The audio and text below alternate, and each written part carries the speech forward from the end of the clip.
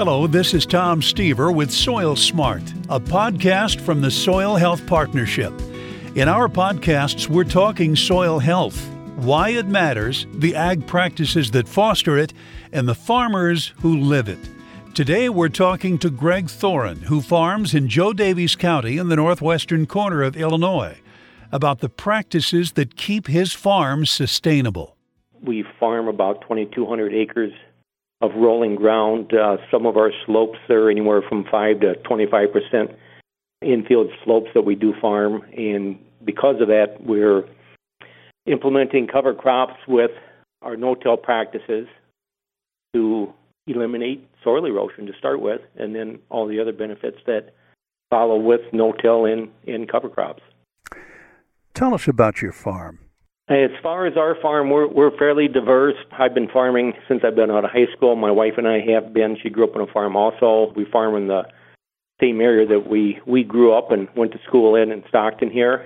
We transitioned into a 100% no-till farming operation because of the erosion aspects.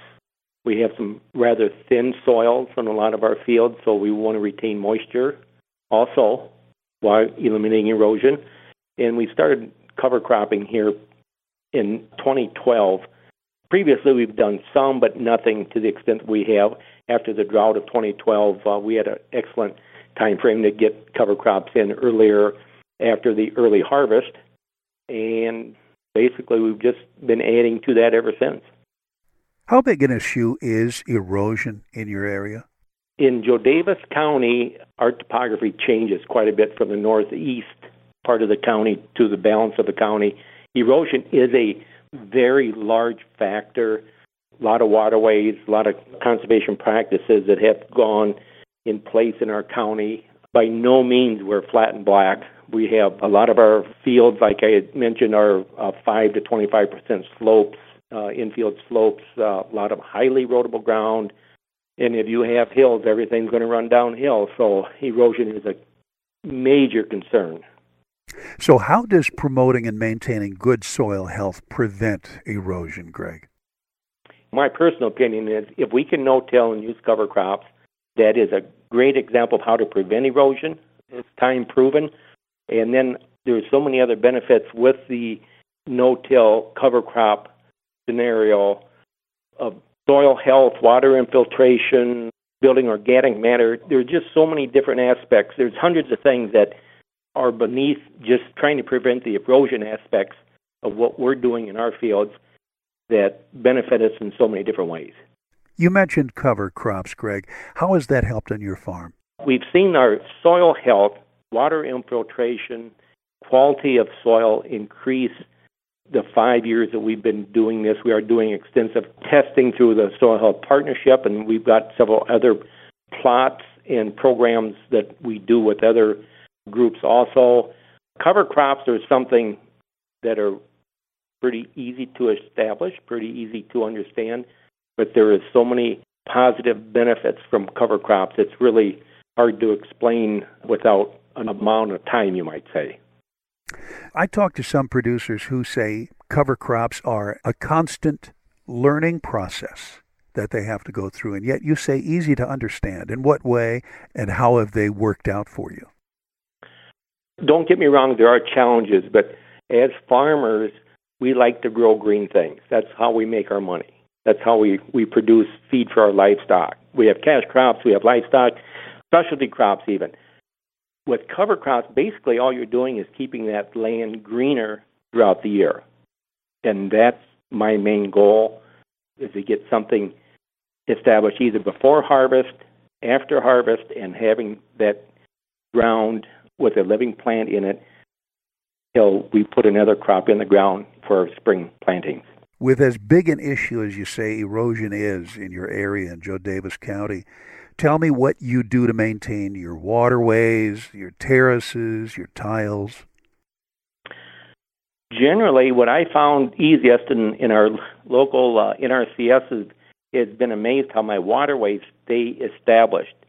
Without tillage, some of these fields have been no-tilled, close to 15, 18 years, some longer even, some not that long.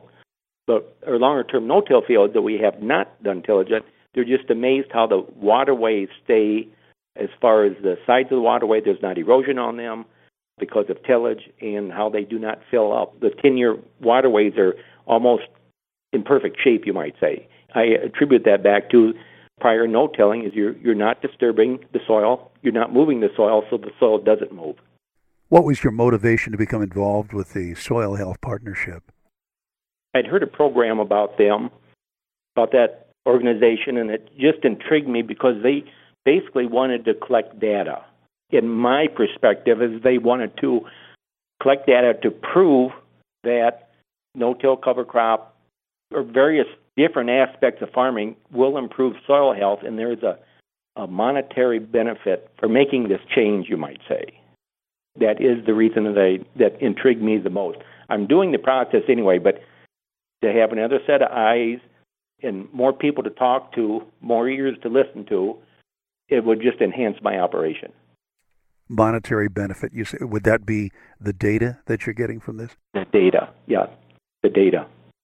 And there again, maybe in 5-10 years, they won't see a big change, but I think they will. I think they'll see a huge change in their data. They've been seeing some short-term changes, trends. Just my own personal plot that I have with them, it'll be interesting to see how this works out. I've not anything that's preconceived, but I'm almost sure from what I've done in the past that we will see differences in my change in my particular fields and my plots here. You were part of the Soil Health Summit. What did you think of that program this year?